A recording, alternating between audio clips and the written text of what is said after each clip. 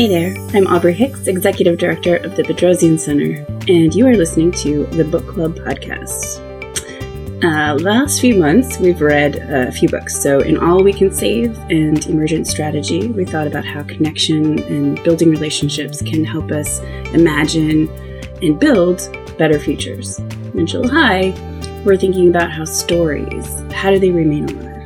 In The Shadow of the Wind, we talked about how the story within the story affected the protagonist's conception of reality, how the history of an author in this fictional world became our narrator's lived experience. Today, we're looking at a different kind of storytelling. We're looking at the stories that are told in museums and galleries. Dan Hicks's The Brutish Museums focuses on the Benin bronzes and what the history of those objects and the way they are displayed represent a continued colonial violence. Thank you. And with me today to discuss this book is a fabulous panel. So first we have Jen Bravo. Can you tell our listeners who you are, what you do, and why you chose to read this book? Absolutely. Thanks so much, Aubrey. I'm Jen Bravo. I am an alum of the USC Price School in public policy from way back in the day. And I run my own consulting firm, and I've been working in climate resilience in Los Angeles County for the past couple of years. I was really interested in reading this book because I have a background in anthropology and archaeology. That's what my undergraduate degree is in. And I'm really interested in how those fields can be spaces and sort of create spaces and help create processes for cultural restitution and really addressing at a very core level restorative justice and how we legitimately address our past so that we can move forward into a healthier, more resilient future for everybody. Thank you. And next, David Sloan. Can you tell our listeners who you are, what you do, and why you chose to read this book? I'm David Sloan. I'm a professor in the Price School in the Department of Urban Planning and Spatial Analysis. I read this book because Aubrey asked me to. No, I read this book partially for two or three reasons. One, my wife, the artist Anne Bray, my former doctoral student Brittany Shannon, and I are finishing a book about socially engaged art in Los Angeles. We hope to have it ready to be published sometime next year. And so this is one of the first books we've had in a long time that's explicitly about art. So I thought that would be really interesting. Second, I'm an historian and am fascinated by the way that history is manipulated and told and chronicled. And I thought this book and now think this book would deal with that. And then third, the whole idea of restitution, as Jen, who was in my class, even though she was a public policy student,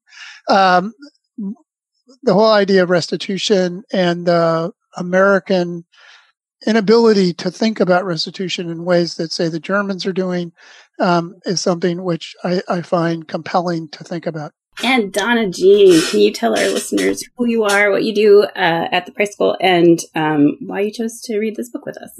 Sure. My name is Donna Jean Ward. I'm in the Dean's office here at the Price School, and I work on diversity and inclusion projects and other special projects to be, so a little bit of this, a little bit of that. I read the book because you asked me to, and it was really interesting. And I have, I spent a lot of years at a rare book library, the Folger Library, which is more about theater and Shakespeare and everything. And so that's where I was before I came here. Mm-hmm. So talking about history is nothing like, David has a lot more, knows a lot about history, but I know what's, a little bit about old stuff. Yeah. Yeah. Yeah. David, do you have something prepared for a summary? Because I do. It's that funny thing you keep asking me, but it's one of the ways that I finish reading most anything is to try and think about what is my summary of it for me. Dan Hicks' The Brutish Museum is a deeply researched and angry argument for the moral need to return from Britain to Nigeria the Benin bronzes, brass plaques, who were looted in 1897 by a British, quote, punitive expedition, end quote. The book exhaustively chronicles the context of the looting. Very soon after it occurred, the media, government, and museum curators created a myth surrounding the destruction of Benin City as a legitimate act of retribution for a quote-unquote massacre and as a way to destroy a slave-holding, cannibalistic fetish society. Hicks persuasively blows up this myth, demonstrating the expedition was simply another of Britain's quote-unquote small wars intended to support colonial imperialism. The story moves on through some harrowing details of murder, rape, and demolition before getting to a second theme, the efforts by contemporary museums to justify retaining rather than returning the looted goods. The book is not an easy read. At times, the list of military weapons gets a little tedious. It interrogates a wide range of issues relevant to governance, philanthropy, race, and culture. Thank you. I woke up thinking this morning, I was like, David should write the blurbs for all the books. Yeah, I think so. When I looked at this book, I choose the books mostly before reading them.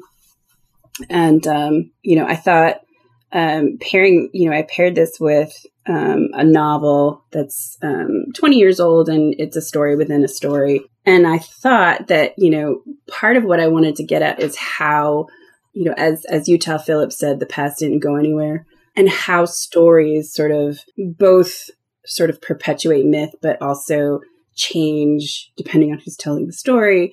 And I thought it would be really interesting to think about how objects also tell stories. I feel like I was not disappointed. There's so much in this book. Before we got on, I think Jen and I were talking about how there's so much in this book. It's really dense. It's really dense. So I guess, and you got to it in your summary, David. But let's really talk about what the purpose of this book is, because I think that will get us into some of the ideas. Well, I'll start very quickly and say it's an act of betrayal. Dan Hicks is a curator at a very famous, the Pitts River Anthropology Museum in Britain. And this is really him saying that he shouldn't have his job, that all the things should go back to where they belong. And it's fascinating to watch a professional not commit suicide, but in some sense reject one of the fundamental parts of his job and of his training and who he is. So I thought that was one of the most fascinating things about it, because he's clearly angry at himself for what he does, and translate that beautifully into a complicated story. Yeah. And all of his contemporaries, right? I think one of the themes, and it's something that he starts the book with that I really thought was fascinating, is this concept of workers investigating their own workplaces, and the concept of history being written by people who have a level of technological expertise, but turning that inward versus turning it outward. And I agree with David that there is clearly anger, and there's sadness, and in ways deep regret, and a need to challenge all of the propaganda and justification that has been built up over the years to justify why these museums should continue to exist the way they are, and the way the museum has been reframed over time to say, oh, well, now we're just world culture museums, and not get into it all, the provenance of the objects, the ways in which the museums were instrumental in the acts themselves, not some sort of byproduct of empire, but core tools of empire. I really thought it was fascinating, and I thought he didn't pull any punches. And in a way, it made it much more valuable of a work to me that he was being so deeply honest about his own field. I love that line. There are no foreigners here Yeah. in a world museum. Yeah. Yeah. The way he called out William Fagg, William, I don't, the curator of the British Museum for, a period of time, and his sort of rewriting of the history of the Benin sculptures. That was, wow. Yeah. You were going to say something. I interrupted you, Donna Jean. I'm sorry. No, I was just going to say, his anger, is, at the front of it, in every chapter. And so I think he was really needed.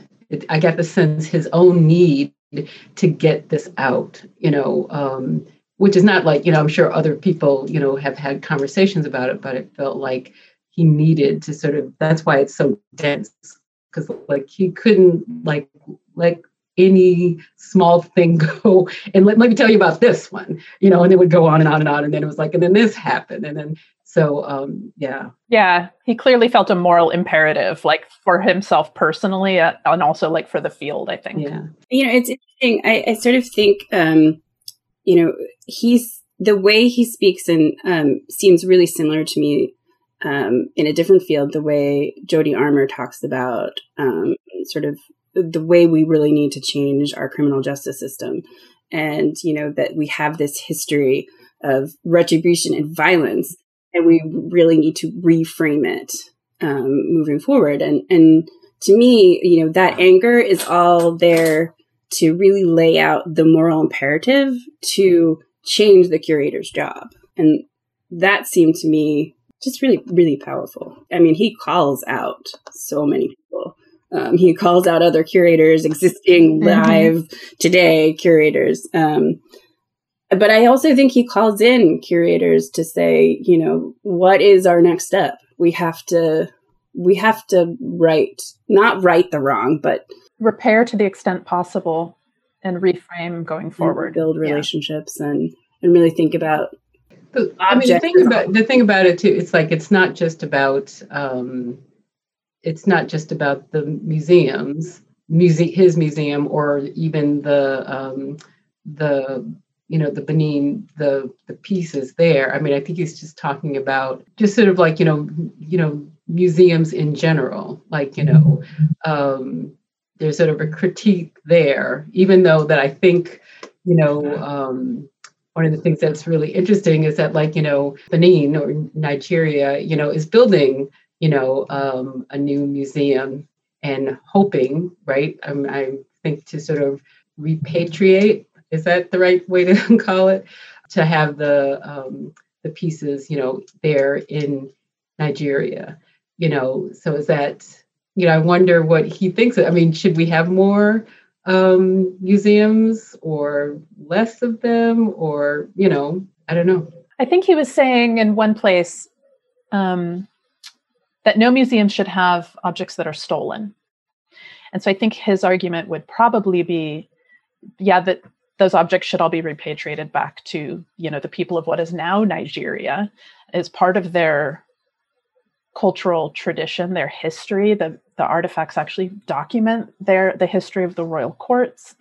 And that one thing I think is interesting about that question is that it's not like the museums don't already have practices for repatriation, because they already are repatriating human remains, and they are repatriating things that were acquired during settler colonialism. And I think there's a really interesting distinction he draws between settler colonialism and sort of this militarist corporatist colonialism, which is this period of history that he was so right on. And it kind of floored me when I was reading it. There's this big gap in our histories. It's sort of like, especially like in the history that Britain tells about itself, it's like, emancipation of slaves in the colonies, 1838. And then you sort of don't really have very much until the Boer War and then World War I. And we sort of pick up the story again. And like what was happening in that time period was a different kind of colonialism and the justifications for that, and how the museums are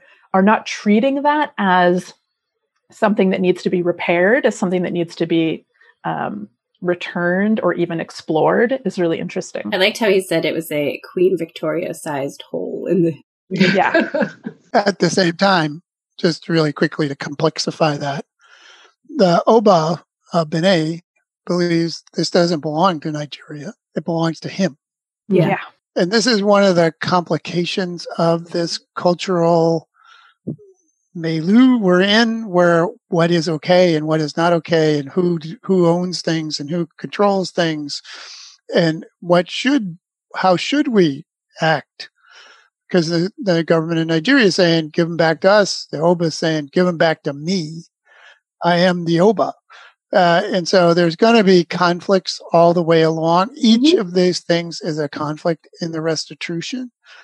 I did think that one of the things I liked best about the book is the way he ends it, where he talks about how restitution is not subtraction, but that you can actually build a museum that isn't about stealing things, that you can build a museum with a different narrative.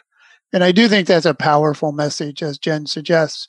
That's part of the book, this idea of these multiple narratives that he layers on as he moves through this story, and trying to figure out how Pitts Rivers can tell that story as a curator, I think is a really fascinating thing. Yeah, I mean, I think as I was reading, one thing that I felt was left out, but I know why he left it out. He doesn't really talk about contemporary Nigeria. He doesn't really talk about the inhabitants of Benin City as much as I would like, because this is a history of British colonial violence. And so I have to say, I wonder why he left that out. I mean, especially that you say it, because it really, articles just recently, like in the last couple of weeks,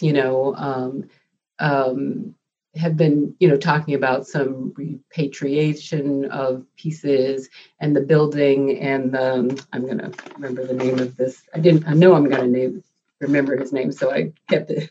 The architect, the Nigerian architect, David Adaye, and he also did the African American Museum on the mall here in DC, not in over there in DC. And so there was an article, and so some of the pieces will come back as loan, or whether they're going to be bought or things like that. But I wonder why he would not talk about that.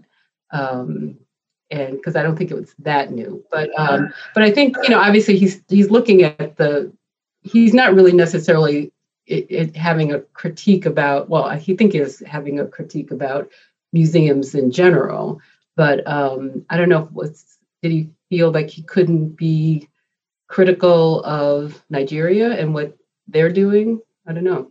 It's such a good question. It's interesting. It makes me think about, what David just said about the layers of complexity here, because the nation states in Africa exist in many ways because of the colonial breaking up of the continent at the Berlin Conference, right? And sort of like which colonial powers had power over which places, and that breaking up and destruction was, I think Hicks uses the word democide, right? So like the specific targeting and killing of people for the destruction, sort of, I think mostly for political purposes, of certain groups of people, and the destruction of the royal court in particular, right? And so there's an interesting distinction here to be made between like the British colonial violence against the royal court of Benin as a way to destroy that entire society, as being a really different power structure, different set of sort of political and cultural considerations than the modern state of Nigeria, right? And so it raises a really interesting question about like David said, about the layers of complexity and conflict at sort of each stage of this repatriation. Yeah, but at the same time, I think it would have made the book untenable. Right. To try and talk about the controversies that are going to happen in Nigeria and already have begun. Yeah, I think he needs to keep focused on Britain and the lack of British truth and British willingness to come to that truth. But he doesn't leave it at the British. He goes through all Europe. Yeah. And all the U.S., the whole deal, right? I'm not. He's arguing from the colonial perspective. Yeah, exactly. Yeah. What is required of the former colonies? But I think that if he tried to do Nigeria, he'd need another 80-page chapter. At least. It's already so there, I was dense. gonna say. There's already so much going on. And in many cases, I'm like, we are getting down into like the nitty-gritty detail. I thought it was really valuable to have so much primary source material, like, copied word for word, so that we could actually see in people's own words. I mean, I have many places in this book where I just have exclamation points and like the word obscene written like next to whole sections of this book, because I'm like, oh, they knew what they were doing. It's clear. They were talking exactly about the purpose of what they're doing. And they talk specifically about then the propaganda and the justification to, make it look like they're not doing what they're doing. Well, I think also, I think a big part of what he's doing is trying to break down sort of that myth that colonial empires have told ourselves, that, it's in the past and we're done. And that what he's saying is that it is not in the past, that, and that is part of why we can't reach this state of restitution, because we keep saying it's in the past, it's done. And yet the more we sort of prop up this myth by not speaking the truth, in our displays and keeping, these looted objects that come out of so much death and misery, that the ongoingness is also, a really part of why he's so angry, and when we're thinking about what's going on in our culture today, there is this sense of like, no, that's in the past. That's not who we are. And yet we're all still living with this sense that it's ongoing. It isn't in the past. And if we just ignore it, it's never going to be fixed. We're going to keep coming back to this point of conflict. It is that, but I think there's another piece that's even for him more frightening than our willingness to forget. And that is that the British and everyone else has created this myth of justification. Yeah. Yeah. Yep. Not that we're just forgetting. Yeah. We didn't do anything wrong. Right. Yeah. That's what I was going to say. It wasn't really like about forgetting. It's sort of like making a new narrative of the past. Yes. And reifying that narrative. They were, human sacrifice. There was this, it was all these horrible things. And, we were there and saw the horrible things. And so we had to sort of like, we had to do something. And, and take, all the things that like they had managed to have there for, human sacrifice. I'm not on board for that either, but that wasn't why you took all the art, right? Right. You took all the art. You didn't stop the people from getting killed. Right. If the Oba hadn't stopped you from getting rubber and ivory, you would have been fine. Yeah. I mean, the moment that it became totally absurd for me, and I jumped out of my chair, and like Jen, I just like explanation was on page 220 when the Blair government, our buddy Tony Blair, really good liberal guy, says slavery wasn't bad. It was legal. It was legal. I don't have to apologize for what was legal. And that idea that they paid them 20 million pounds in compensation to the slave owners, and you're thinking, what did the slaves get? Right. And it took them from 1842 to 2015 to pay it off. Yeah, astonishing. I mean, there were so many places in this book where I thought, you've got to be kidding me. Like, but obviously, I know it's real, but it's just so obscene and so in your face. Like this 2016 quote from Professor John Boardman at the University of Oxford: "With the Benin bronzes, the rape proved to be a rescue." Yeah, I wrote that. I was like, I'm sick to my stomach. Like, that's obscene. And it's throughout the history. It's actually the same story that was told at the time that we are still telling. And it's the creation of a golf course on top of the place where the sacred tree was. I was like, are you kidding me? They know what they're doing. That is a way to denigrate. That is a way to destroy and show your dominance over, is to take a thing that was sacred to these people and build your entertainment on top of its ruins. They're goofy entertainment. And so, it's like the concept of time and the way time is discussed in this book, I think is maybe one of the most fascinating things for me about the book, which is sort of summed up in one of the chapter titles is 10,000 Unfinished Events. Like, these objects are not objects that are frozen at a period of time that we look at in the past. They are actually representative and recreating the unfinished events every time they're witnessed, and like every time the story about them is retold. And we are retelling every day a false history, a set of propaganda over and over and over. And so these museums that pride themselves on somehow being these like neutral containers for the world's history are actually tools still of empire, retelling these same stories over and over and recreating the violence every day. Like that discussion of time, I just thought was fascinating. Yeah, he has that chapter on chronopolitics that I thought was the best chapter. It's just it is powerful, as Jen suggests. It really gets at the issues of not just then, not just afterwards, but now in very powerful ways. So let's talk about chronopolitics. When he says that, what does that mean? What makes up chronopolitics? If I'm remembering correctly, I know there's so much.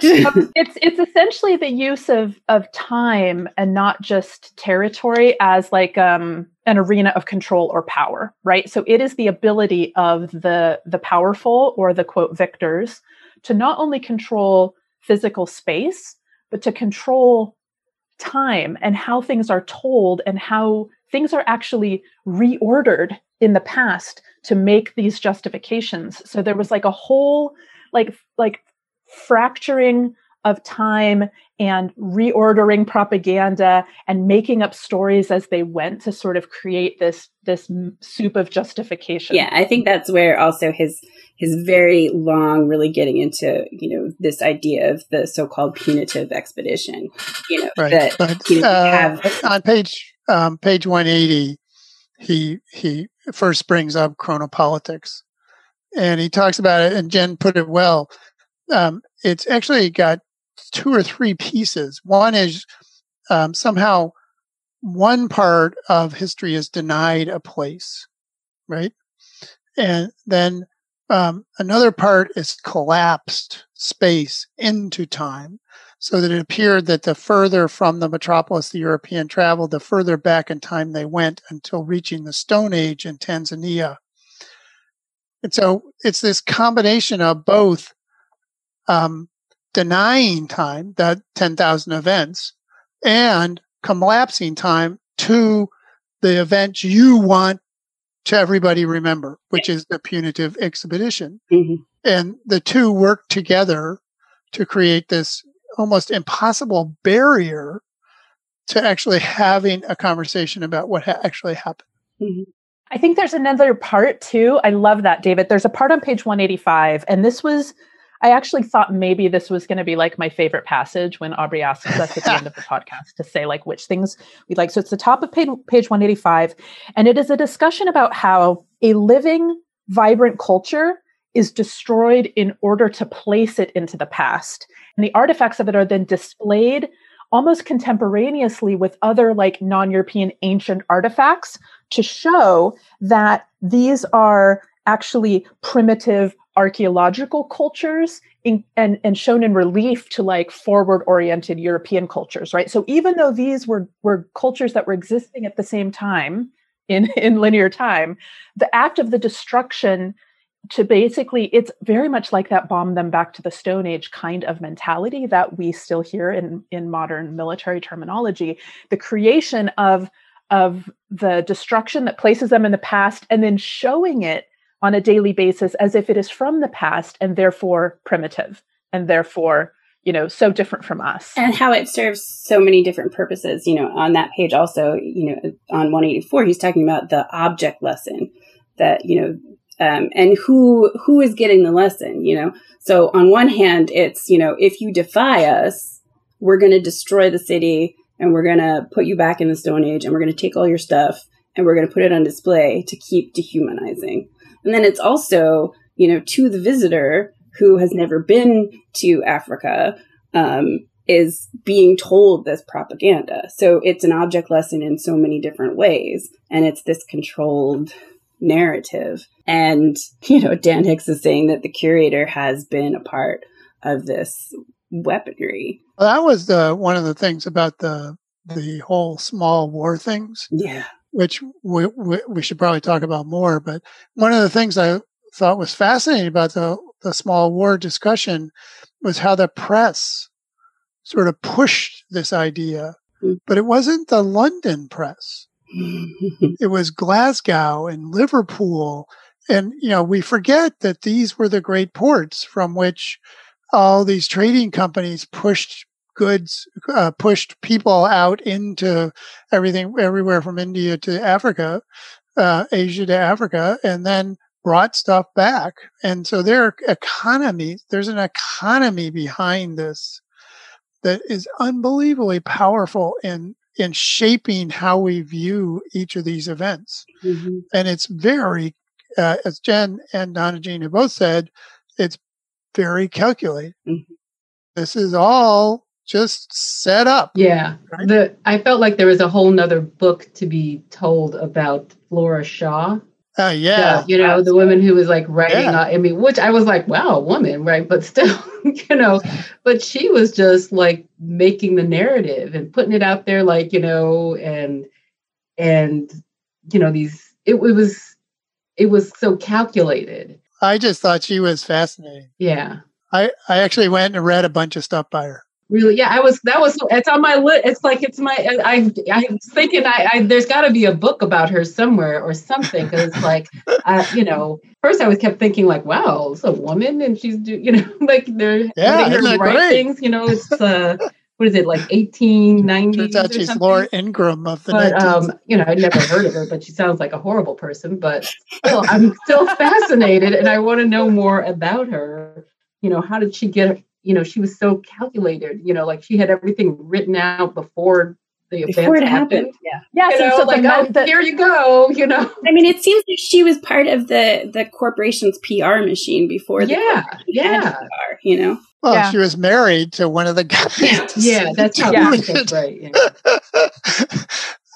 Talking about the economic goals, I think is so important and so interesting because it really reminds me actually of some stuff that Ibram X. Kendi has written about how racial ideas come into being, and that racial ideas are actually developed after the fact to justify the actions taken for economic benefit. And I saw so much of that reflected here. Like the ultimate goals were rubber and palm oil and a bunch of other, raw materials and resources following the emancipation, like the end of the slave trade from the British side.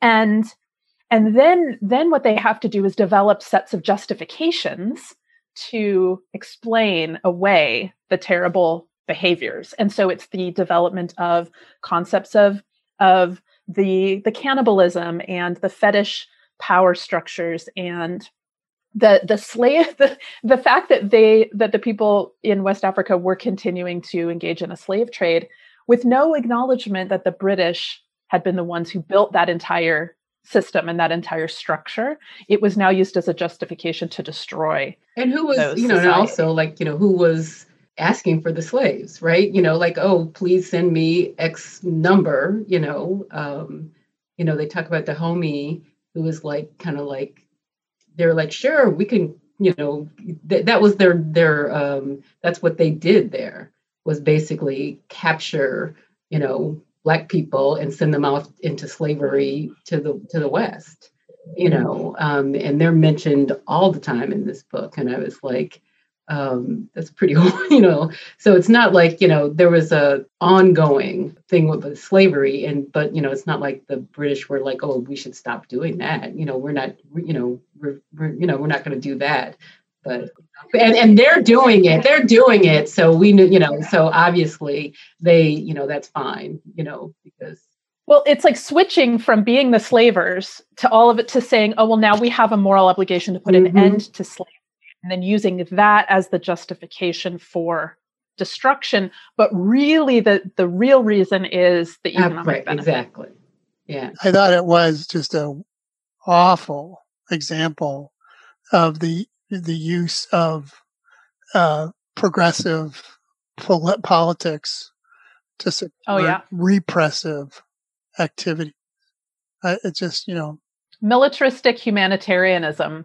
And it made me think about how we do that today. Yeah. We do that still today. And you look at the wars for oil and how those are framed as humanitarian wars. There's so many parallels. I was thinking again of Jody Armour, who's been tweeting the last few days about how hate crime bills are very popular among progressives because they think they'll protect women and others. And then they're used by police to attack women or others who they want to jail. And it is this thing where you get frustrated with the idea of what do we do that these people can't manipulate into what they want, into a power structure to support what their sort of anti-progressive movements. And this was the same with domestic terrorism laws. Yep. We're seeing those applied to people defending native lands and fighting pipelines and things. I mean, the fact that just 2 weeks ago, maybe, or less than that, a woman whose name I can't remember had the domestic terrorism charge added to her charge. They're using it to defend anyone who challenges corporate profits. Right. So if you put corporate profits at threat, you may now be charged with domestic terrorism. Yeah. And this is these small wars are that sort of the foundation of that attitude. We're going to go in and we're just going to do punitive expedition after punitive expedition because these people just need to get their acts together. And the way they're going to get their acts together is to act like us. And they can't act like us, so we're just going to kill them.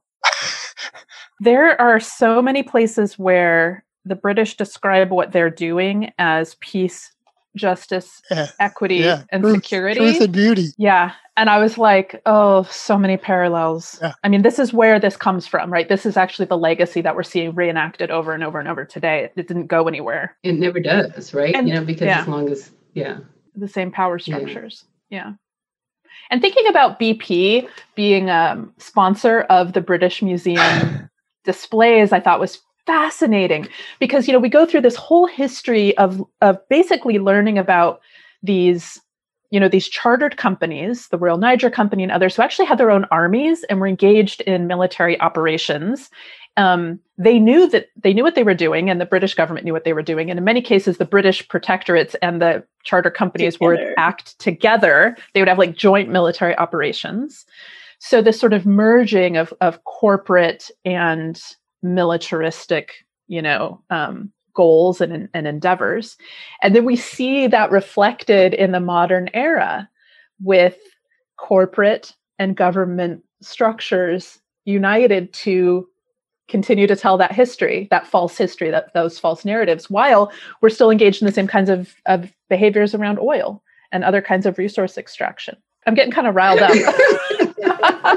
Not surprised, but riled up. And he draws that perfect parallel between, on page 223, 224, he says, the ongoing effects of institutional racism, the brutish worldview of the military victory of civilization over the primitive, drawn out into the present through the museum as an oblique weapon to the extraction of fossil fuels, the desertification to mass extinctions, climate change, an oil spill, nuclear waste, deforestation, the erasure of traditional land management practices. He goes on and on and on. Yeah.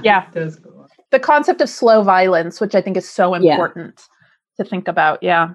And the silence of he says, silently enacted through environments upon the poor across the global South. I mean, and the complicity of institutions like museums in that silence, because, refusing to diverge from the propaganda.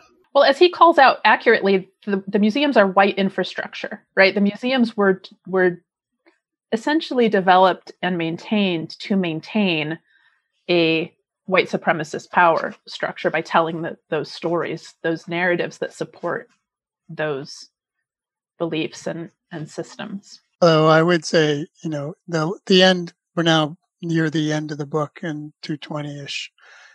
But the part of the book that is most harrowing for me is when it's not silent, it's not, implicit. It's, these guys just running amok among Africans, raping, pillaging, murdering, at seeming just completely with no conscience. Actually, they have a conscience, and the conscience is that what they're doing is good, supposedly. Yeah. I can't believe they actually believe that, but it's amazing to me that this can be true. But because that's the narrative that's always been about Africa. I mean, you could, and Africa, with all of these different dates, tribes, whatever, it's all just like painted in one thing, and it's always the negative, right? Yes. Oh, the degenerate. They're just, half people running around, who need to be, need to be civilized. That's, people still think of Africa that way now. Right. That, most people, if you say Africa, or something, they're thinking like, people, wearing grass, skirts and I mean, and I'm not kidding. I think a lot of people, if you ask to describe it, that's what they're thinking. They're not thinking about, international places and high, that look like, any other like big city or it's, I don't know. It's just so embedded. All of the sort of, and it's all negative, and it's all there, and it's all negative. But Donna Jean, the thing, absolutely correct. But the thing that's amazing is that we're watching as one of the key parts of that narrative is being essentially created by these museums, the media, and others in Britain and across Europe, basically saying Benet is a fetish society. Right? They use that word over and over and over again as a way to denigrate them and to call them degenerate so that they need to be destroyed, essentially. And, you say it enough, it becomes truth, apparently. And we believe that and continue to believe that they somehow saved this society from this awful 15th century long empire that had taken care of itself for a really long time and built a remarkable set of artistic and other cultural artifacts. Racism is infuriating for lots of reasons, but one of the things that's most infuriating about it is how do you look at the Benet bronzes and call these people degenerate? Right, exactly. Exactly. Like if it was so backwards, then why would you even take it as a trophy or and if you believe that, then why send it back because it's just trash, right? But it's trash. Now it's it's a cultural. Now it needs to be protected. We need it can't be there. It has to be here because we have it's sort of like but it was there for like a pretty long time, just kind of hanging out, They definitely can't protect it once we destroy their cultural heritage. No, they definitely can't protect it. And also all of that speculation about how maybe they didn't really create them themselves. About how maybe it was external influence from the Portuguese or others who were able to make those things in the first place, or maybe it was aliens or something, right? Because we have to destroy any idea of them being like a fully realized thriving society on their own in order and to making justify things the that destruction. you in Europe weren't able to make. Yeah, or 1,000 years before you so did it. Can't have that. Those earthenworks, the sacred earthenworks, I was so fascinated to learn about that. Like, there's just so much that we never learn, obviously, in school here. Like, our education when it comes to world history is lacking, to say the least. But I was fascinated learning about that, and then how they had to come up with explanations for why it wasn't that special, why it wasn't that awesome, so that they could justify destroying it. And they went about destroying it. I mean, that was the thing that amazed you, is how systematically they had to prove that this wasn't, it's almost like they tried to erase it. Right. They had lists. Yeah, there were to-do lists. Yes. That's right. What was that? The list. Yeah, this is a great fortification. You'd think they would actually adapt it and adopt it and take it, but no way, buddy. So it was done by Africans. Yeah, this came the guy. Who's the guy who had the diary? And and it was like burn the houses, destroy the earthworks. Right. Yeah. He was like organize cots for wounded people. It was literally like his task list for the day. And at the same time, no acknowledgement of the number of people they killed. It wasn't even worth trying. We know exactly all of the types of guns they had and how much ammunition, and down to the pounds and the just all those numbers, and yet nothing. They used the Maxim guns and mowed people down, and it was like they didn't exist. The number of people you kill is always a complicated thing for soldiers, right? Right. We don't know how many people died in Iraq.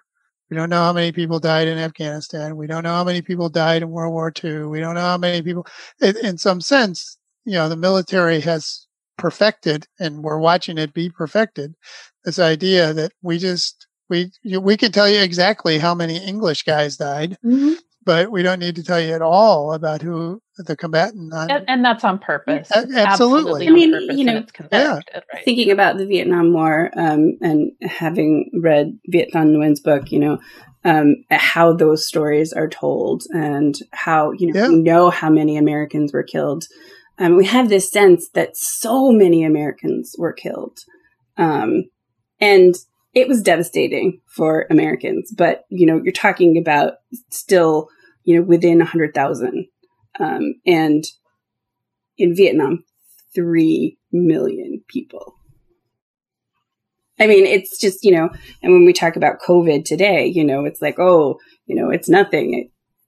It's across the world, the numbers are staggering. Well, I would have to say that 606,000 Americans is staggering. Oh, it is. It is. We don't. I mean, I understand what you mean, Aubrey, but I just mean it's a staggering reality that we kill so many people so easily, whether here or during a war, or through other ways that we, our failure to get the vaccines to more equitably across the world is just one example of what is the cost of a malaria drug in Africa. I mean, it's just it's a constant thing that people dying seems to be just fine for everybody. For those in power. Yeah. It's fine for those. So my wife has asked me to read, and I'm in the process of reading a book by Sylvia Frederica, about the Caliban and the witches, which is about the transition from medieval Europe to modern Europe, and the way that women had to be suppressed to do that. And I haven't gotten to the really gory part yet, where they're going to kill like 300,000 women, but it is, you just get these hints, and this reminded me of that. Right? We need not just to destroy the physical Bené City. We don't just have to rent the mounds, these incredible 1,000-year-old heritage. We have to kill everybody and take away anything that could possibly help restore. Yeah. There's an interesting place in the book where he's talking about the destruction of bodies and the destruction of the built environment and the lived environment, and uses Palestine as an example of that happening today, right? So it's not just the fighter jets. It's not just the bullets, it's the bulldozers. Right. And I thought that was a really interesting way to bring that into the present for us to see that the full destruction of a people, like, requires the death of their bodies and the destruction of their material culture and their lived space as well. Because all of those things together also help destroy the stories. That's exactly right. And, you know, when we talk about Confederate monuments, or when we talk about, right now, the buzzword is critical race theory, right? If we destroy those stories. But just sort of, I don't know, that just every time I hear people talk about that, it's like, your brain is like, well, why don't we just call it history and then just let it go? So, but it's not history if you talk about the bad things that America did. Then it's, I mean, the false narratives are the statues that are not of statues of any particular people, that are just like, you know, produced in Indiana and sent down. You know, you just order one. You know, that's where those they came from. They weren't like, you know, somebody from their town or something like that. You know, that's a false narrative, but nobody even thinks about that. I didn't even know about that until, like, you know, somebody I knew who's a historian in, like, Indiana. He was like, oh yeah, it's Indiana. Then you just, like, order one, you know.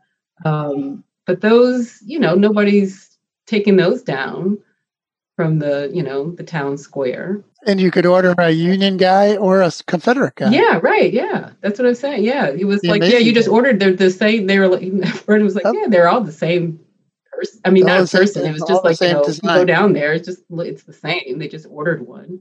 So it's like the Doughboys after World War I. Mm-hmm. No, tell me about that. What do you mean? Is it? So it's a long tradition. That's a long tradition. After the Civil War, there was this effort to memorialize the war in just everywhere. And so they put these Union soldiers or these Confederate guys in the town squares. And then after World War I, they did it again. With the Doughboy. They came up with the same kind of statue. Oh, got it. They didn't sell as well. I was going to say, I don't think I've seen those, but yeah. They're around. You'll pop up one. But then after World War II, they said, no, we're not going to do that anymore. We're going to name our highways after regiments that went to war, called living memorials. Highways as living memorials? Yeah, all over there. If you drive around Southern California and you really pay attention, almost every highway is memorialized. I'm gonna have to look at those. I'm gonna start paying attention to that. There's something really interesting we haven't talked about yet that I thought we might want to talk about a little bit is talked about throughout, but he also has a chapter called White Projection. And it's the concept of reversing the order of victim and aggressor. And this really jumped out at me because I've done a lot of reading about this same phenomenon, but in an individual case. It's actually a psychological phenomenon that's referred to as DARVO, which means deny, attack, reverse, victim, and offender. And it's something that abusive people do to their victims. And I was seeing it played out in this book on like a national scale, like as being part of the power structure and part of the way that we build stories and build history and build propaganda to justify negative acts, as Dan Hicks calls them. Is to say, oh no, we're actually the victim. So like there's some sort of perceived slight, and we now have to defend ourselves against the perceived slight. Never mind that we have all the power, that we have all this technology, that we're actually the ones who maybe created the perceived slight in the first place as justification. And therefore, whatever follows, it's like you made us do it. Right? It's very much this abuser mentality of you made us do this by, whatever it is I manufactured about you. And I thought that was a really fascinating thing to look at, something that I've only thought about on the scale of individual sort of interpersonal dynamics, but looking at it on the scale of socio-political power structural dynamics. So, it happens more than I think people realize. Wars begin, the classic was the assassination of Duke Ferdinand the reason World War I happened? Of course not.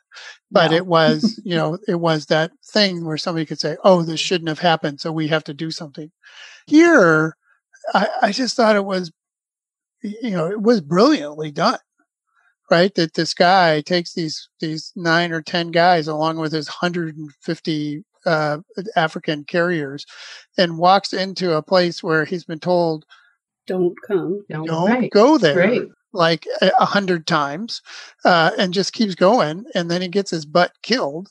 And, everything is, we're the victims. We got to do this. We got to kill like thousands of people. And because one white person, right, is worth a lot more. Yeah. But in this case, that one white person killed him. I mean, essentially, I'm sure he didn't want to die. Yeah.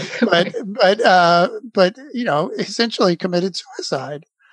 Well, it was a setup. Right. It's all a setup, right? Yeah. Because the destruction of the city had been in planning for years and years, and they'd been talking about it for years and years. And so you just either it was like consciously a setup, or it was just like, let's just encourage these sorts of things to happen, and then we'll be able to use them as justification. Yeah, my presumption is it hadn't been this massacre, it would have been something else. That's exactly. I think you're right. It's meaningless. It's just a meaningful act that allows them to do what they want. And it's just one of those things where they had been told no, right, or not, or nothing, and so you got to figure out some way to sort of like start. You know what I mean? So they had to have been thinking about it, because they didn't like after the first no or the second or the third no, they're like, oh, okay, well, time to go back home. That didn't happen. Yeah. No. I think this reversing of victim and offender is even apparent in the behavior of the museums. And Dan Hicks doesn't really call this out explicitly, but to me, it was pretty implicit that the museums are now in a way framing themselves as like the victim a little bit of like, well, we're just these neutral containers and like we weren't engaged in anything. So like people want to take away our stuff and we have to try to figure out how to defend ourselves. And this whole reversal to me is fascinating because people really buy into it. People really connect to it. In a way that I think is necessary. We have to start unpacking this stuff and say, what active role did people actually play in something?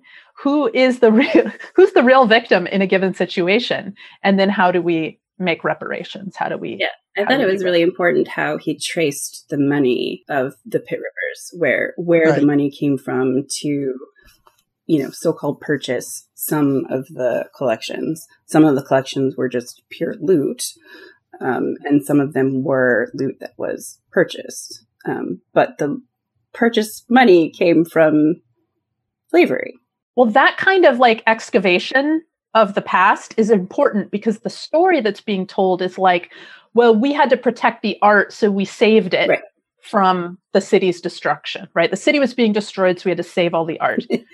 No, that's a lie. We destroyed the city to take the art. To take the art, right?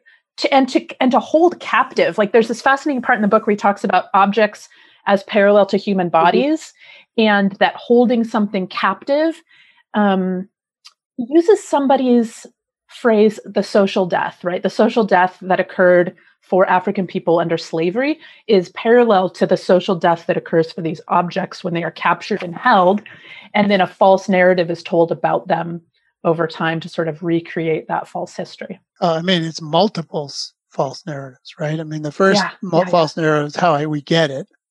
The second false narrative is, well, maybe it was actually Europeans who taught them to do this. The third false narrative is that somehow if we send it back, it's going to get stolen. I mean, these are layered on top of each other to protect the interest of first, the people doing the looting, second, the people exploiting the land, and then third, the museums. And I got to say, Hicks's book is frustrating. There's a lot of detail that I didn't really need to know, and I forgot immediately. But I thought in the end, it's very powerfully builds this. I think if it had been 50 pages shorter and a little more focused with a really strong end that wasn't just about restitution is not subtraction, which I liked a lot. I like that term. But this whole idea of how it worked, I think it would have been stronger. But in the end, he does get at a lots of stuff that's just very powerful. Yeah. I felt like slightly different editing would have actually it would have helped me a lot, because I think that there were some sections where I was like, well, this is like a lot more detailed than I probably need. But in a way, you could tell it's his way of memorializing what's known, because at the end, he talks about how in the second edition of this book, he hopes to have the appendices be even more robust about like where the objects are. So some of the stuff I think could have been moved to appendices to sort of streamline the story, like the descriptions of each of the like colonial leaders and some other stuff like that. The A to Z. And then there was a lot of repetition, and the repetition around like discussion of like the militarist corporatist structures is really sort of repeated throughout almost all of the chapters, right? And there were some things that were just really, really, I thought maybe overly repeated. I would have liked something a bit more streamlined to make it a little bit easier to get through. But by the end, I thought it was so, so, so powerful. I wasn't upset that I spent all that time reading it. I was glad. I thought maybe some different editing would have helped and maybe make it more readable for a general audience. Because there's also there's a lot of theoretical jargon, which I thought maybe if he wants a general audience to read this, maybe tone some of that stuff down. He's an academic, obviously, so it's like a pretty academic work. But overall, I thought it was an extremely strong argument that he's making. I mean, I do think one of the things that Aubrey's going to ask at some point here, who should read this? But I would flip it. Who did he write it for? And I don't think he wrote it for the general audience. I think he wrote it for museum directors. Yeah. He wrote it for people in his field. Yeah. He wrote it for the fields of anthropology and archaeology and for people who curate. I think he wrote it for museum directors. Yeah. Trying to get them to really think about what does it mean to be shame them a little director. Bit. Well, sure. No doubt about that. Yeah, definitely. Because nothing else, because the sense I got was that nothing else is going to work. Yeah. And at some point I was like, it was too dense. And so I went to the appendix and I started reading the appendix. And so since everything is sort of like, it was more clear. So I can sort of see what's going on here. And then I could go back and to reading. So I thought, so it's definitely for people who sort of do the same kind of work that he does. And so, and I think, like Jen said, like there were some things that's like, okay, I get it. It's horrible. It's horrible. It's horrible. Like, you don't have to keep telling me how horrible it is. Because there are certain, things. Yeah. So we have to wait 109 pages for the actual sacking of the city. Right. Exactly. That's why I was like, idea what's going on? These other, atrocities are going on. And it was like, I got to put this down for a minute. But going through the appendix and sort of seeing because it was organized and I can sort of see where he's going and then going back. And then when he started talking about small wars, that really, that helped a lot too. Yep. So moved me, because otherwise I was going to I think I'm going to have to sit, I may have to say, I only got halfway through, but Aubrey would have been like, that's okay. You can still join us on the podcast. I wanted to be good. Well, I mean, I think that's part of why some academic books do have a lot of repetition because they aren't necessarily read cover to cover, right? So you want to make sure that you're telling the story of each chapter with a fullness that you might not, it's not the same kind of thing when you're writing a novel. Yeah. Also, he's using the term in different ways. Yeah. Say militarist colonialism. He sort of defines it one place, then he applies it in 2 or 3 other places. Right. So it feels redundant, but in reality, in his chronicling, it's not actually that redundant. There are things that are redundant, but the conceptual pieces aren't so bad for me as an academic. But the list of the guns was the one that really forgotten. Yeah, I skipped over those parts. So when I saw that, Yeah, you were like skim. I got to the list of the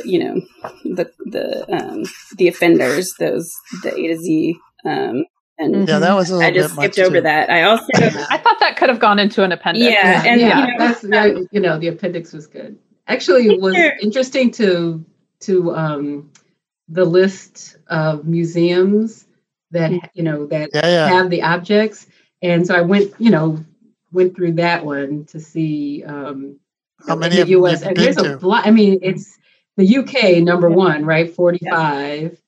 US 38, second. Germany 25, Nigeria 9. And then you've got Angola 1, Australia, with 1 or 2 or 3. But, so here, I think, we're here in US. I mean, there's a lot of museums that we should be talking to then. One of the things about reading this book is, I began to pay attention to the articles about what's going on. Mm-hmm. The Germans just sent back a ceremonial shirt for the Lakota, which reminds us that we are both a imperialist and a colonized place.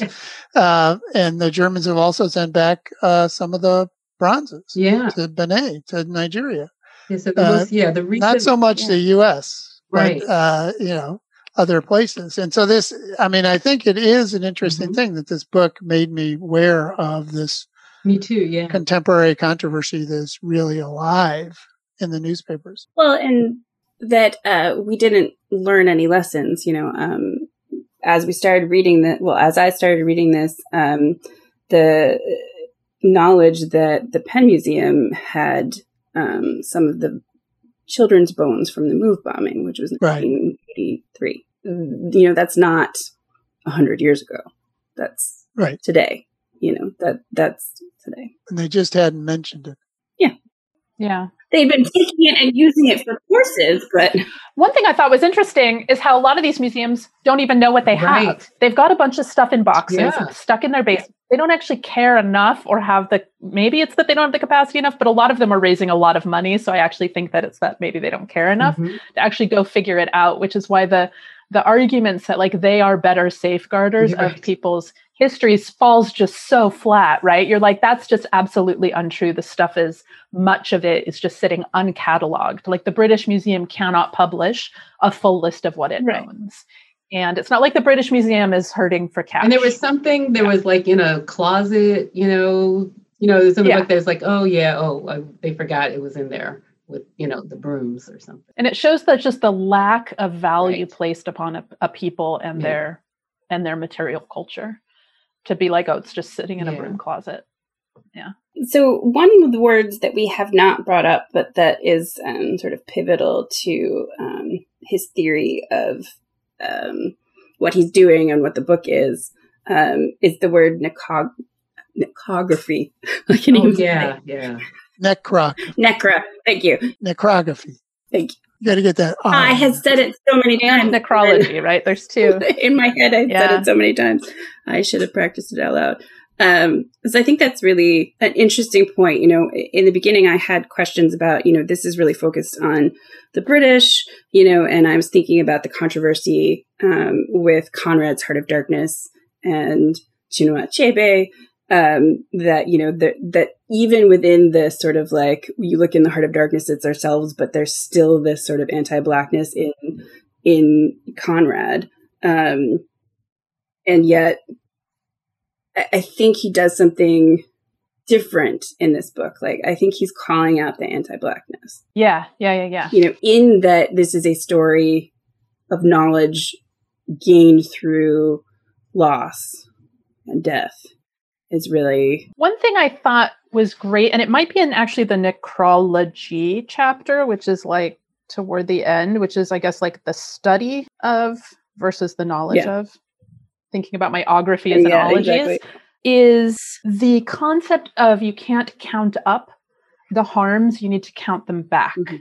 And it's like a reverse engineering of what occurred that I thought was really interesting. We in the West, we like to count things up. make little collections and count them all, and that what's actually required is a reversal, is like an unpacking, actually, rather than just like a gathering up and acknowledging. We actually have to unpack all the things and look at each sort of step and stage, all of these layers, right? The layers of narrative, the layers of the ways in which the objects moved from hand to hand. Who paid for what? Where did that money come from? What was the purpose of that transaction? Like David laid it out so beautifully earlier, that like there are layers to the narratives. Like, how was it acquired? By whom and how? And then how are the stories told sort of at each layer of the object's transition or existence? So I really like that idea of counting back, like the reverse engineering of something's history. One of the things that I kind of forgot, but there's some beautiful photos in the book. And so in many ways, like, kind of like, say, a picture takes a 1,000 whatever words, but, I mean, the idea of primitive, is kind of, just doesn't hold up when you see the pieces and it's spectacular. So if we could, I don't know, if you're able to sort of put some of the pictures up for people to see. Pretty impressive. I think, the one that I think also sticks out, that, it's a kind of a picture that you've often seen, it's like an archaeological dig, and the people sitting right. Yes. Yeah. But in the context of this story, it's so easy to see that violence. Yeah. I mean, because there's nothing there. I mean, something has been burned down to the ground. It's been completely razed. Yeah, exactly. So I thought the contrast between the photographs that start the chapters, and then he has a inner leaf with the really nice photographs. Yeah, I mean, not nice in some ways and frightening, but it was more like the the masks, and they're beautiful. Yeah. And so it was an intriguing contrast, because the ones that start the chapter are from this, essentially the guy who was there who just took pictures of his daily events or of things that happen. And then the ones in the inner leaf are this gorgeous, representation of the objects, and then a few photographs of really awful stuff like this blackface, this reenactment that happened. This is blackface reenactment in 1897. They were already at that point, like, reenacting a human sacrifice to bolster the justification, like the story that was being told. Immediately, they sort of adopted this idea, cannibalistic fetish, slaveholding, right? Human sacrifice. I mean, it was how they defined this thousands years old kingdom so easily and quickly. So today, I wanted to see how Benin was pronounced, right? I don't do the proper French accent. I think David is better about that. But is it Benet? Benet, right on it. Yeah. But the first, how to pronounce, it's a guy who does this sort of thing. He has a YouTube channel with how to pronounce, but he's French. He's saying, it's a French-speaking country where voodoo originated, and then he goes on to talk about, it was like, see, it's embedded. Yeah, it was just like. Yeah. Wow. Right there in your face. Hicks missed that. He didn't talk about voodoo at all. Well, he talked about voodoo. There's another 50-page chapter on voodoo. What's interesting to me, though, is that a French pronunciation would be seen as the correct pronunciation. Right. Yeah. That's what I was wondering. At the time, pronounce it, which maybe we don't even know. I don't know if we know that. No, because Benin is the UK and US English pronunciation, and I don't know what the proper pronunciation is. I couldn't find one that wasn't French or English. And do enough people survive from that time who know how it was even pronounced? Right, because French is in their native language. Yeah, official language today, right? I feel like I looked it up. I'm just making a distinction between like an official language of like a current nation state versus like the original spoken language of the people at the time. And maybe we don't. Although if the Oba is out there, and I would imagine there's got to be some people that have been around for. It's just there's got to be people who survive. We do know from Native American tribes that, the empire will try to erase everything. Oh, absolutely. Right. So we are running out of time. So is there something that we haven't talked about that we should before we do our final question? Well, could I make one allusion? Please.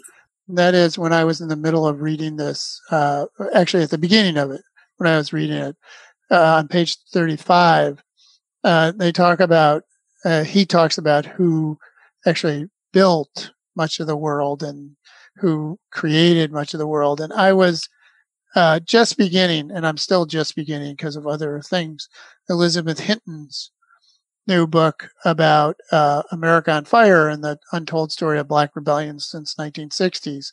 And it's right there.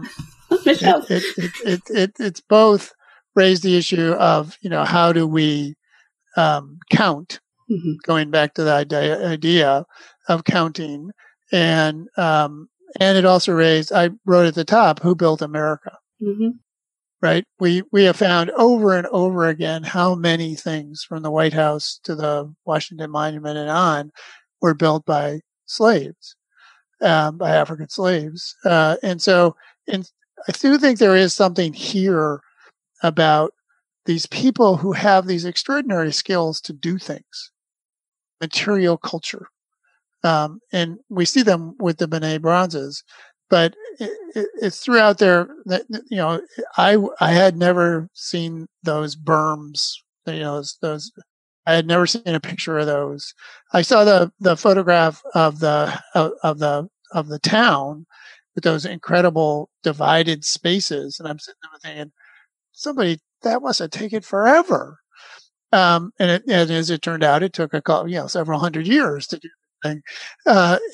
And I do think that we constantly underestimate the contributions in Britain, in the U.S., in Africa of the people who just build stuff.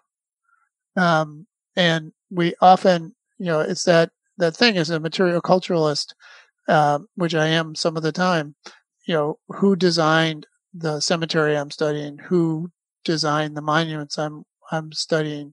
I mean, it's hard. It's really hard to find. You can find the designer usually, but finding out who put this and who did this sculpture, then you get to that moment where, all the Civil War monuments came from this factory in Indiana, and they were really good at it. They created their craftsmen. Or in my case, I was interested in all these new black granite monuments that now have these very elaborate CAD-driven images on them. You can get anything. You can give a monument dealer a photograph of anything, and they can now put it on your gravestone. And I was trying to figure out, where did this come from? And, it's just all that stuff where you think about how these happen. This book is much more about that idea of a material culture. And the one thing that's sort of missing, among many others that we talked about, is who made the bronzes? We sort of take them for granted here as material objects, partially because everything about their creation was destroyed. And so it'd be very hard to find out. But these things are spectacular. Yeah, they really are. They're not good looking. They're not, they are some of the best art that's ever been produced in the world. And so it would be interesting to know, who more about the people. I think that was one of the issues that I had while reading it, is that, some of that was gone, but I think some of that was missing. All of that was missing. But you realize how strategic it was. No. And I think that's part of the story he's telling. Yeah. And how important it is. I agree. But, the line about the berms being longer than the Great Wall of China, it was just, that really quick line, and it was just like, yeah, that was fascinating. Okay, so did you like the book? Yes. As much as you can like a book about such terrible things, right? Like, there is real value in this book. And I found myself making lots of notes throughout it, which is a sign that it's a good book. If I'm reading a book that I don't like, I'm just reading it and then I put it away and I never want to look at it again. This is not one of those books. I did find sections of it difficult. I found obviously some repetition and some thoughts I could, sections that could get moved to the appendix. And some very long sentences.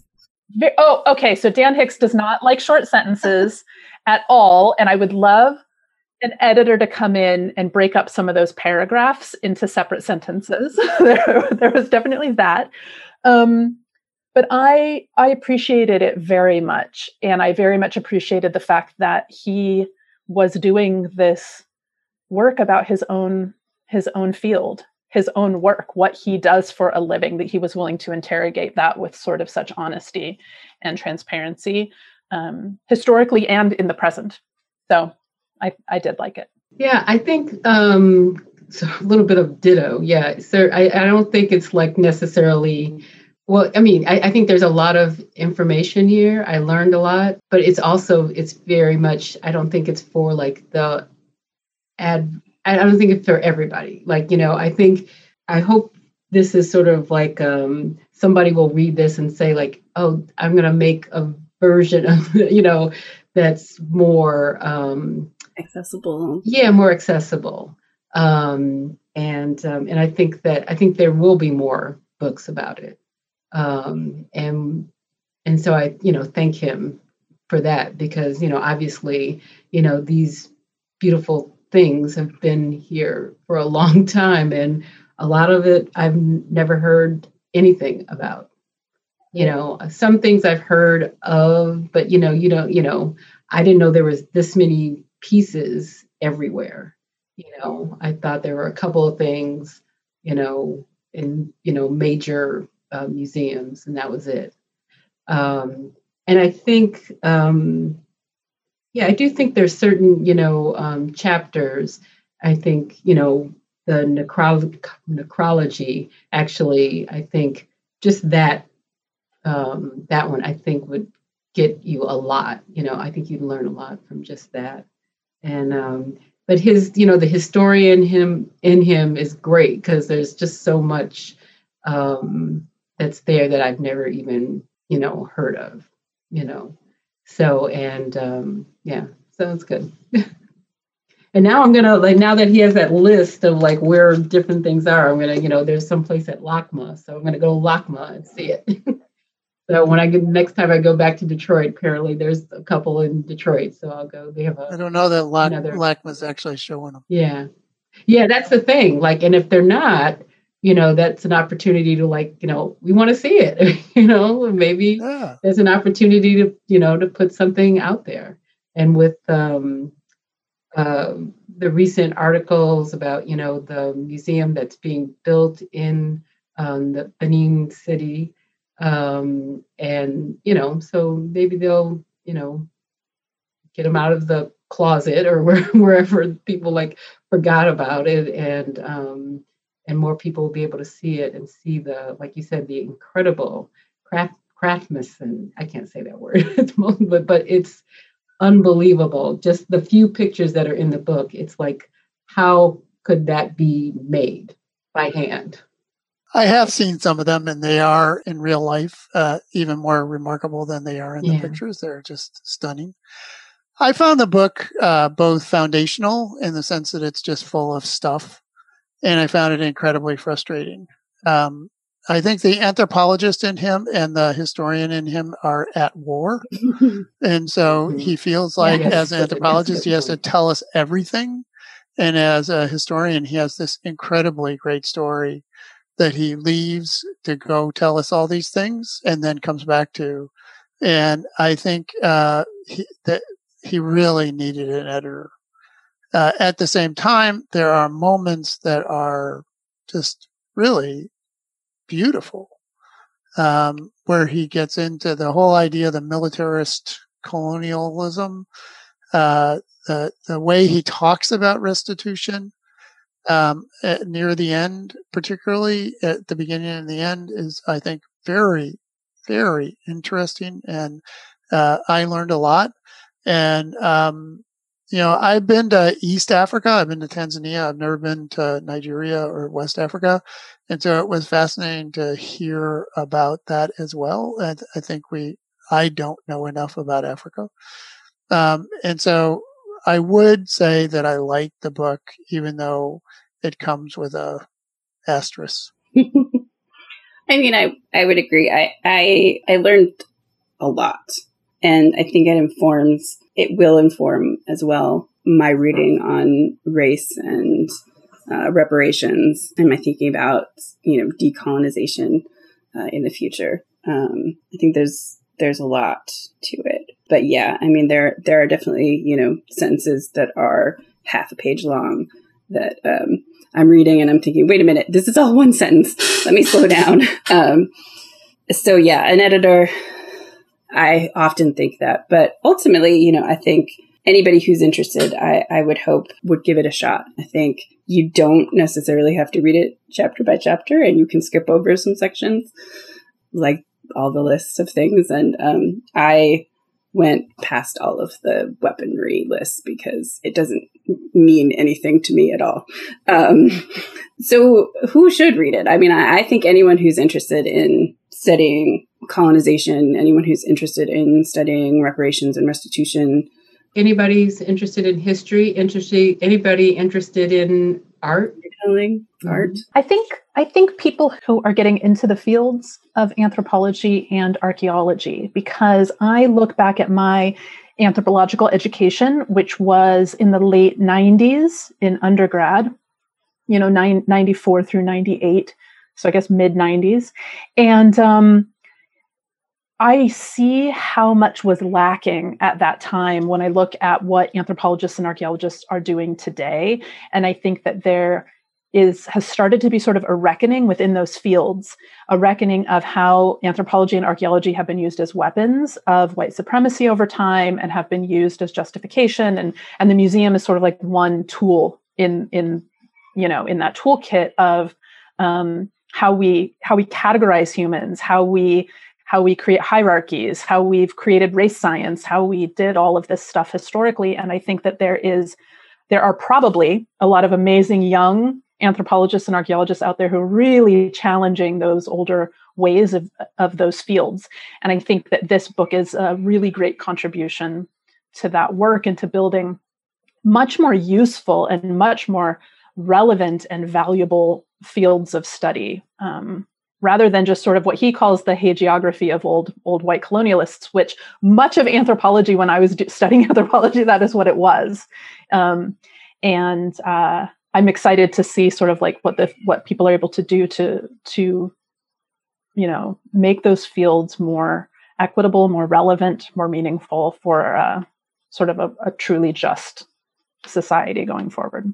I would agree with everything that's been said. I think that it would be a hard book for many general readers. There's a lot. He's got a lot of balls in the air, and he doesn't necessarily keep them all revolving really well.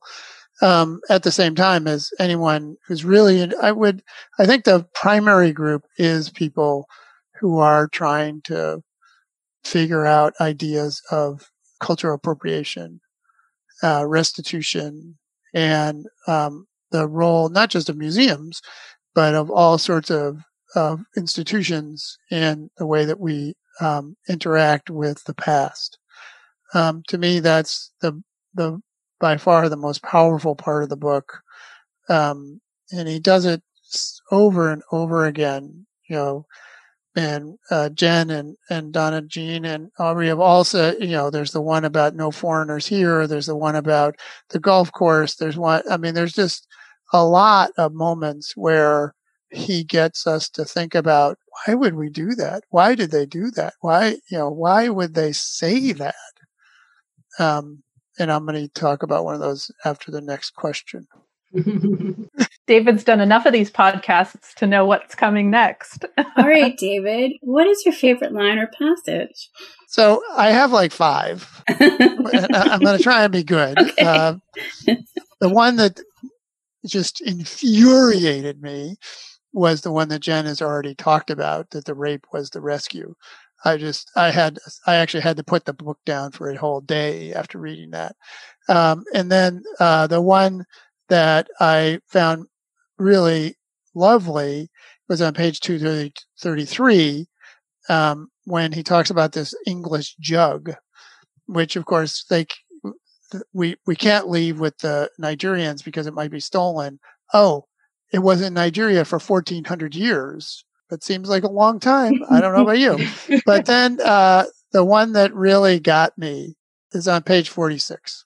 Hugh Trevor Roper is a very famous British historian. He wrote a lot of books and sold a lot of books. And, we talk about how historians set an agenda, and then through their books, we've talked about this before about how U.P. Phillips and others in the 1870s and 1880s turned the Civil War from a war of anti-slavery to a war union between the states. It was about governance. And so at the bottom of page 46, Trevor Roper, in his very, very popular The Rise of Christian Europe, I'm not going to read the whole thing.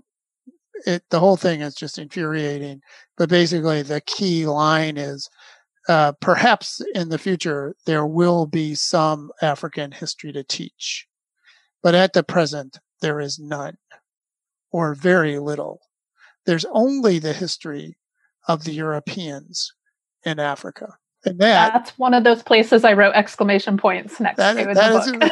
That's one of those moments where you go, God damn, people really are a racist. So that was my favorite line.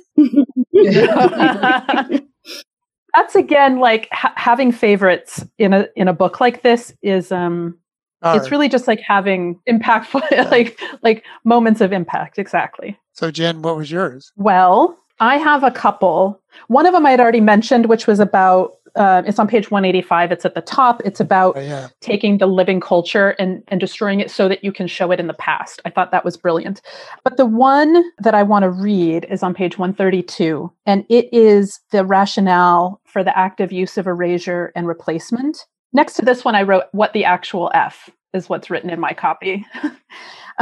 So it's a piece of text describing an execution in a marketplace of 6 of the chiefs. It was a show trial of the Oba, the destruction of the Oba. The Benin people on the execution morning had much to think about. Their king removed, their fetish chiefs executed, their juju broken, and their fetish places destroyed. Of their crucifixion trees, not a trace left. And this is the part I want to highlight. And all around, evident signs of the white man's rule, equity, justice, peace, and security. Yeah, mine also says WTF. What you also have to love about it, of course, is they murdered the chiefs, executed them in their words. Isn't that a blood sacrifice? No, we can't possibly draw those parallels, David. We couldn't possibly make that connection. You begin to understand why white supremacists are like, you will not replace us. You will not erase us, right? Because the fear is that, if someone else has power, you'll do the same thing that I want to do to you. That I've been doing for millennia. Yeah. And Galway was quite the guy. So. Anna Jean, did you have a impactful passage? It's not really a passage, but it was just one thing that I... Page, Donna? Yeah, page 231. So this is a little more positive, I guess. And 10,000 unfinished events. So on that, on 231 at the top where it says, each return on a gallery is a reminder that each museum object is an unfinished event. And I don't know, I thought that was very positive, So I like that too. So that we can, it's we can move forward, and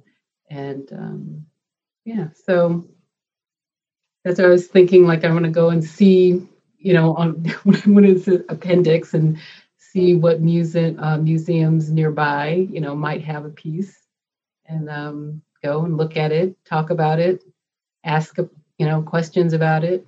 Yeah. I have so much underlined and dog-eared and starred and WTF'd in this book, but one of the passages that I wanted to read is actually not from Dan Hicks, but it's by Chile Membe, page 213. It's at the top.